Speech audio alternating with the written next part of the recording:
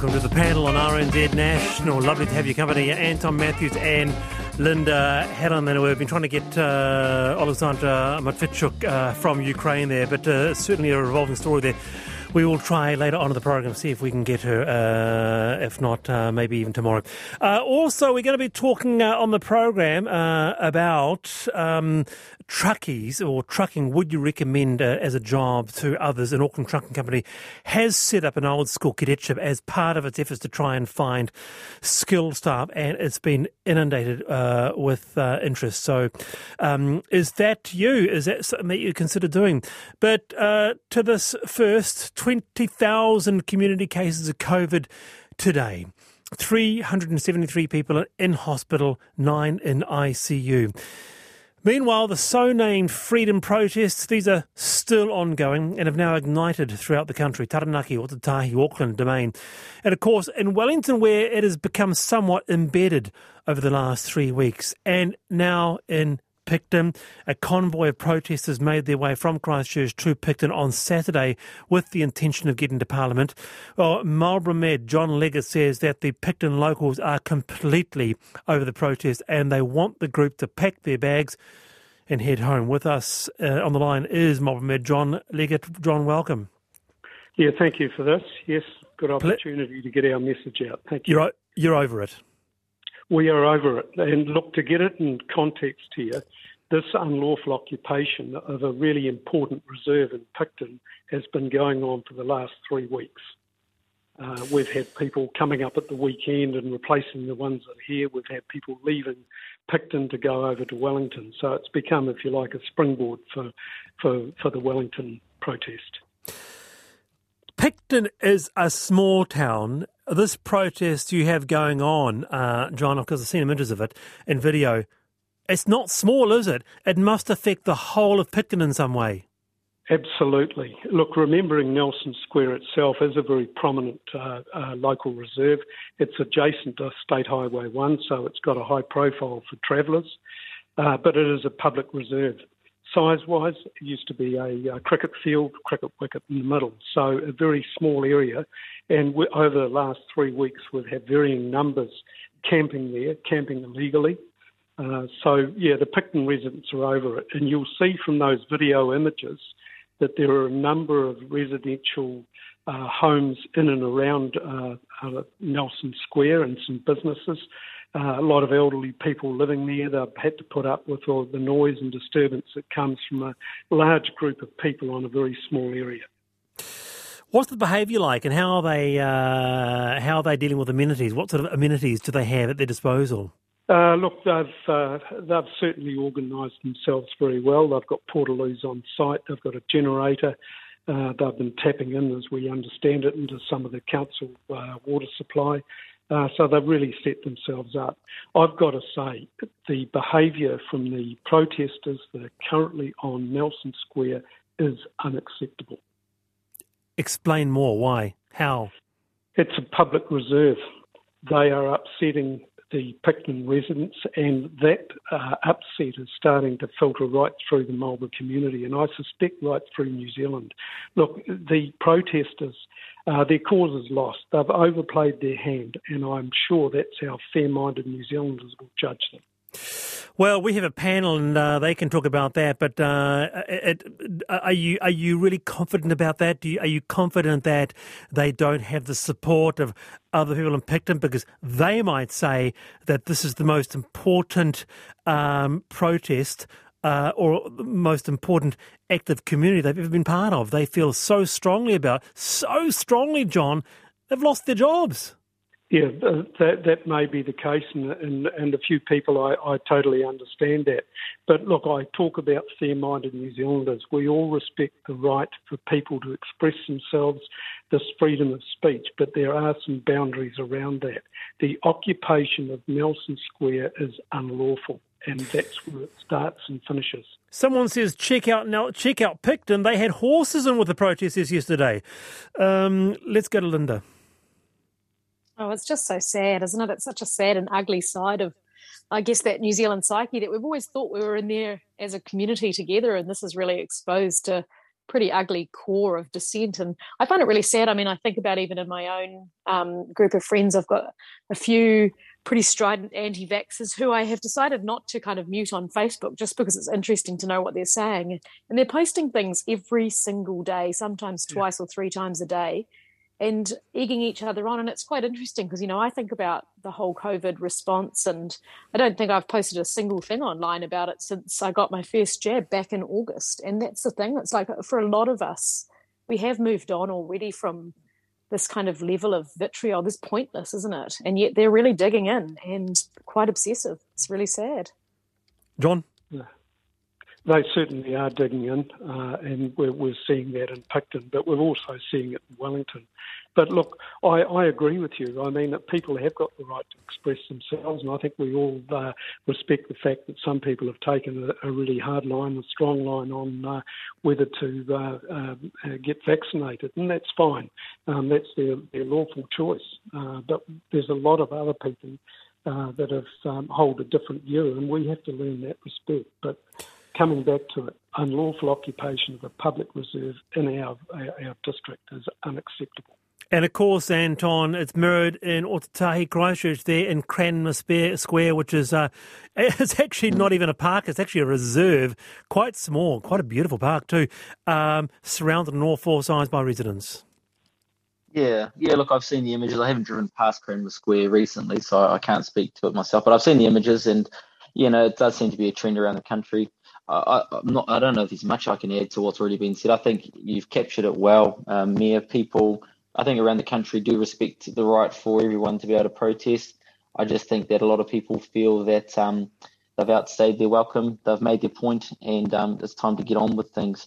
I think it kind of goes back to my point before, Wallace, about tino rangatiratanga, and this is why I've been thinking about it so much. From my point of view, because I don't like putting needles in my arms. It's actually not something I enjoy as a general rule of thumb. But I have had 3 of them in my arm recently, a double vax and a booster shot. But for me, I had to put that to one side in order to do what I had to do in order to protect the community, the collective. And so for me, I've got a grandmother who is high risk. If she catches COVID, things may necessarily not work out well. I also have 3 tamariki. 2 of them have had the first dose, but I've got a toddler who hasn't had any at all. And so it's actually thinking about other people. And I think around the country, I think people are just getting a little bit hoha, a little bit frustrated, and want to get back to normality. That's an interesting example there in terms of tino rangatiratanga there, Anton. So you put those 3 jabs in yourself. You didn't necessarily want to, but there were others to think about. Well, yeah, I mean, I don't normally make a habit of stabbing myself. It's not something that I enjoy doing, but I did it, not because I wanted to, but because it was actually the right thing to do for the collective. And it's about the tino rangatiratanga of the collective, looking after each other. We've never been, I don't know when it became about me, me, me. In my experience, Māori have never been me, me, me. It's always been about the tribe, the iwi, the people. So I don't know where we got lost along the way, but tino rangatiratanga isn't about me, it's about us. And it should always be about us. What's best for us. Hey, John, so you are now asking the government to consider the Picton protest as a key part of the Wellington protest. Do they need any more stress than they are already under? Well, I think it's fair to say that the numbers in Picton pretty much mirror what's happening in Wellington. What we want to see is a greater police presence here in Marlborough, and particularly in Picton. People feel a little bit more assured about their day-to-day life when they know there is a police presence. Look, we have always had the greatest respect for our police force, and I certainly don't want to be critical of them, but what I'm saying to the politicians, to government, look, we need a greater police resource here in Marlborough at the moment. We need our numbers boosted to give us a little bit of comfort. Look, I've got a story I'd like to tell you, and I'll tell it very quickly, but it made quite a lasting impression on me. I had an elderly resident from Picton make an appointment to see me today. It was made with one of my helpers here, and she came in and I helped her up the stairs and we sat down, and she was sitting on the couch and I could see she was quite emotional. And the first thing she said to me is, I'm not a complainer, but my health is suffering and I can't sleep. My husband's the same.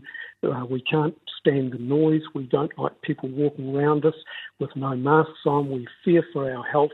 and there doesn't appear to be any end in sight. And she said to me, what would you do if they moved in over the road from you? And that's a really hard question to direct to me.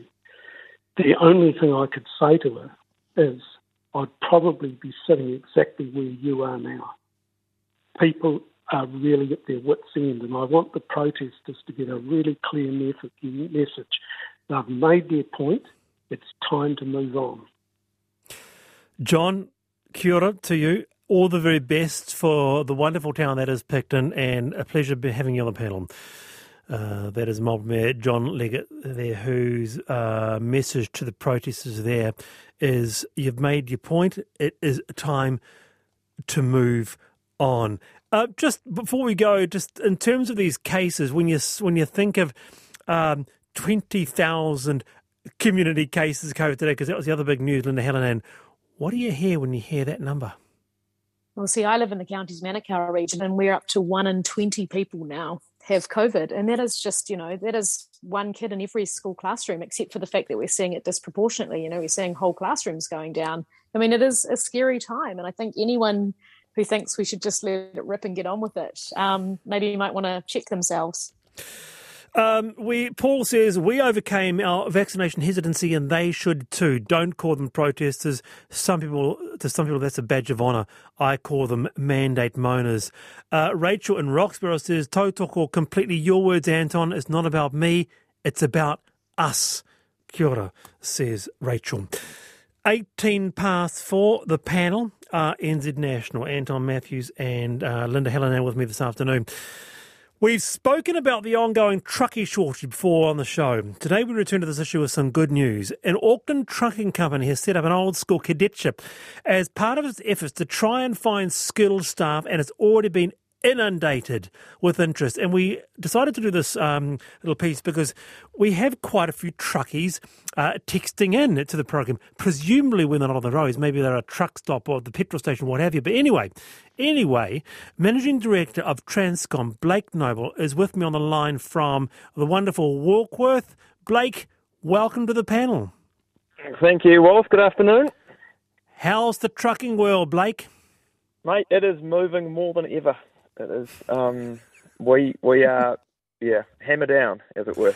Hammer down on the trucking world. What sort of impact has the truckie shortage had on your company? Look, I think it's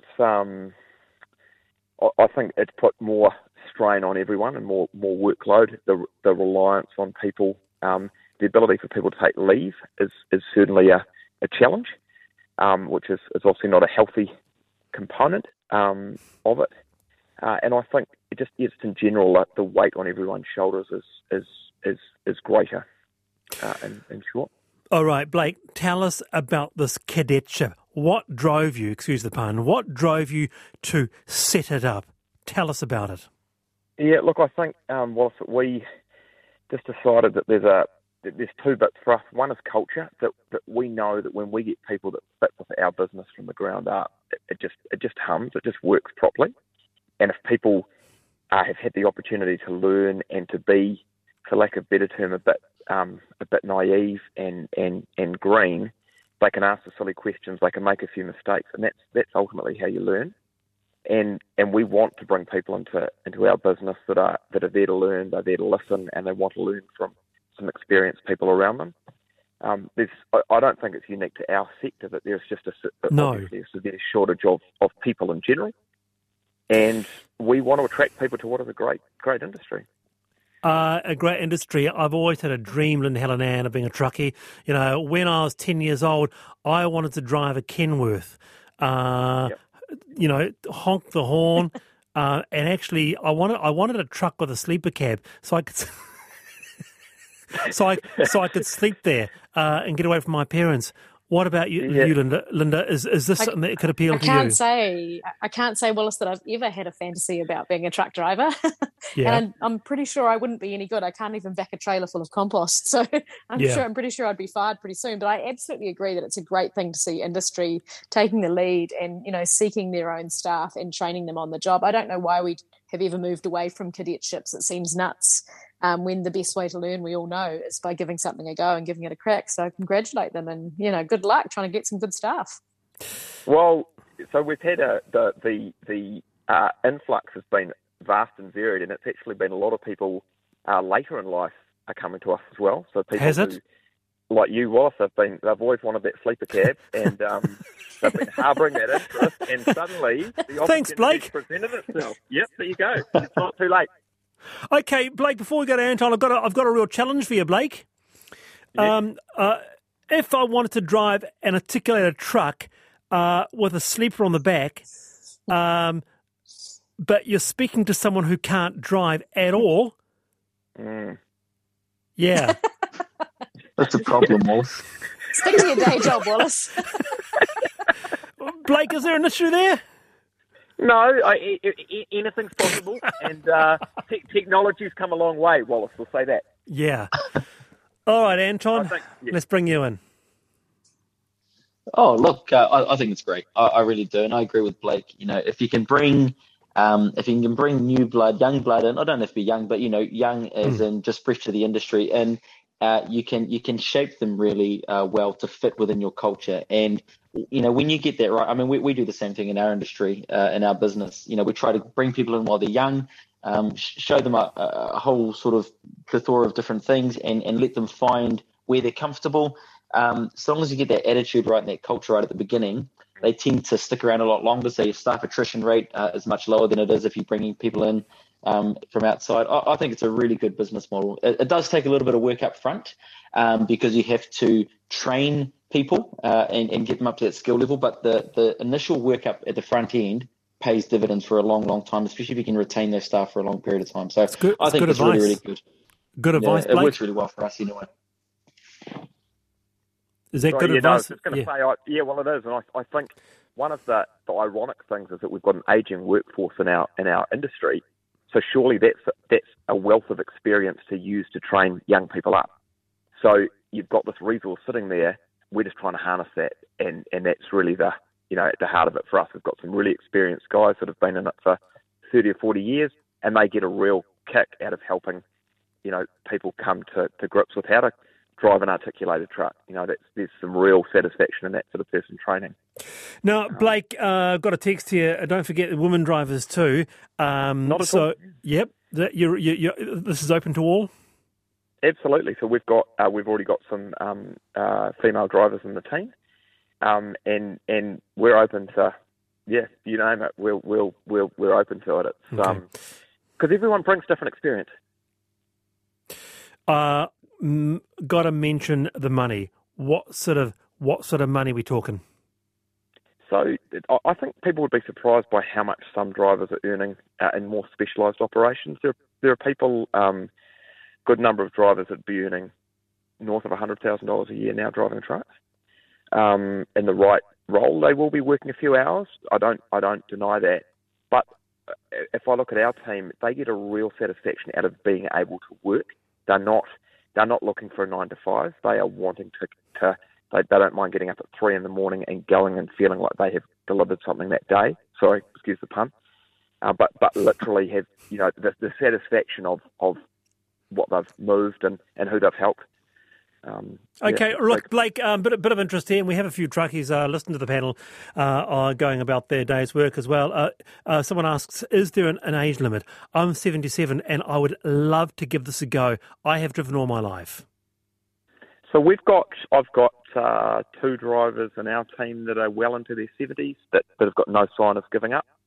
Good on you. And no, not at all. All right, very, very good, Blake. All the very best, and I'm pleased that it's been going well for you so far. That is Blake Noble there from Workworth, Managing Director of Transcom. I don't know, Anton, have you... I guess why I was interested in that was because I really do see truck driving as quite a skill. When I see how they negotiate the road, it must have extraordinary patience, to be able to drive a truck as we see.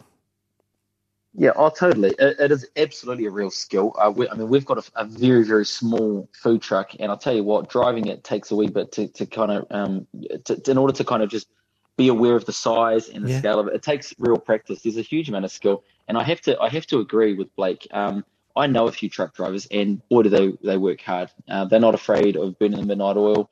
They're great people. They come in to our business all the time. They're always got a smile on their face. They're always happy. So I got nothing but good things to say about truck drivers. And I'll tell you what, when they're a very, very important part of the chain, when it breaks, a whole bunch of things come to a standstill. And that's one of the things that I'm a little bit worried about as we kind of work through this Omicron. If our supply chain, if our truck drivers get Omicron or get sick, we're not going to be able to get food. Everything comes to a standstill. So it's a vitally important part of our society. So I've got nothing but good things to say about truck You'll drivers. really feel it, won't you? Because the Hustle Group, which you was Whānau-led company there, quite a number of interest across various eateries. Yeah. If this it's happens, very hard it's to sell going stock if the truck drivers can't get there. It's going to hit you hard. Yeah, of course it will. Absolutely. Yeah. No. So we rely on them. We probably get at least half a dozen trucks at various parts of the day will come and visit our restaurants, and they're all dropping off different things. And if one or two of them go down, like I said, the whole menu, we're crossing things off the menu left, right, and centre. So it's not going to be pretty. Wow. 4:27, the panel, RNZ National. A little bit on this, ironic considering we're talking about water-only diets just water rather in schools and away from the fizzies. Now to this. But anyway, pineapple lumps, you know them, you love them. But you may have noticed that Pascal have recently been having a crack at giving other fruits the lump treatment. We've already had peach lumps, didn't know that. And now the limited edition... They don't sound very nice. The limited edition feijoa lumps have hit the shelves. But is this a cynical ploy by the company to co-opt what some see as Kiwiana for the market share, as has been suggested? And if it's not the feijoa lump, what lolly can you not turn down? I've told you mine. It's the black ball. Those little wee aniseed lollies from the 70s. Text us 2101 around the panel first. Anybody tried these feijoa-flavoured pineapple lumps? Lynda Hallinan. Let me just put all of the listeners who haven't yet tried them. This is a public service announcement. They taste like a sick burp. Oh no! You ruined Thanks, it. Lynda. Thanks for that. They are revolting. I thought the L&P lumps were a travesty, but these are just very odd because feijoa is a very unusual flavour, and it's okay in a fruit and okay in vodka, I found, but I really haven't seen it translate particularly well as an artificial flavour. And these, I don't know anyone who likes them. So you're saying that they're disgusting? I'm saying that they are kind of gross in a fascinating sort of way. I wouldn't say they're disgusting because they're covered in chocolate and you just eat the whole bag anyway. But they are not particularly appetizing. I would not go, oh, I crave some of those. Whereas, give me a box of scorched almonds and I'm away. Okay, so scorched almonds is your bag, right, Lynda? Well, I mean, more my box, to be fair. If I get a box, I'll eat the entire thing. So try not to have them in the house. But I think you shouldn't tinker with things like a pineapple lump. The pineapple lump is good on its own. I don't think you want to be playing around with it. Anton? Yeah, look, I've tried them. I was fascinated. I tried the peach lumps, didn't think much of those, and I have to agree with Lynda. The feijoa was very underwhelming. I had to, having tried the feijoa lumps, I can say that there is still only one true feijoa lolly, and that's the sour feijoa, available at all good dairies around Aotearoa and a good pick and mix at most supermarkets. That's a great lolly. But really, there's only space for one feijoa lolly, I think, on the market, and it's that one. Feijoa lumps, no, thank you. No, the sour feijoa. Oh, what a legendary. Yeah, Howie in Hawea says, for me, got to be snifters. People agree with you. Let it go, Howie. Let it go. Yeah, the snifter's not going to be bad. The other thing that's interesting, when you say the sour feijoas, do you mean those kind of like wine gummy ones? Yes. Because don't you think that they have a slight aftertaste of kind of petroleum? They sort of taste a little bit like petroleum. Well, I'll never eat them the same way anymore, Lynda. Thanks for that. But no, there's a wee family. It starts with the grapes. I think that's where you sort of get introduced to the family. So the sour grapes are pretty good. There's also I think it's a lemon, but the feijoas, I could smash it, at least 300 or 400 grams of those in one sitting. They're very tasty. Down with sparkling water, no doubt, Anton. Amber says, Absolutely. Macy's do a delicious feijoa lolly, which I can't go past. It's so tart and tangy, very feijoa. That sounds great. So it's got to be the black ball for me. And if it's not, anybody recall the spearmint leaf? Because that was a bit of a treat as well. Oh, yeah. Anton. Yeah. My producers loudly said, which is wrong because they're a beautiful lolly, nice and chewy. Text What about us. a classic Coke bottle, Wallace? Oh, there we have it. Alongside, yummy. washed down by a nice milk bottle. What's your favourite lolly? You can text us 2101. Anton Matthews and Lynda Hallinan with us this afternoon on the panel.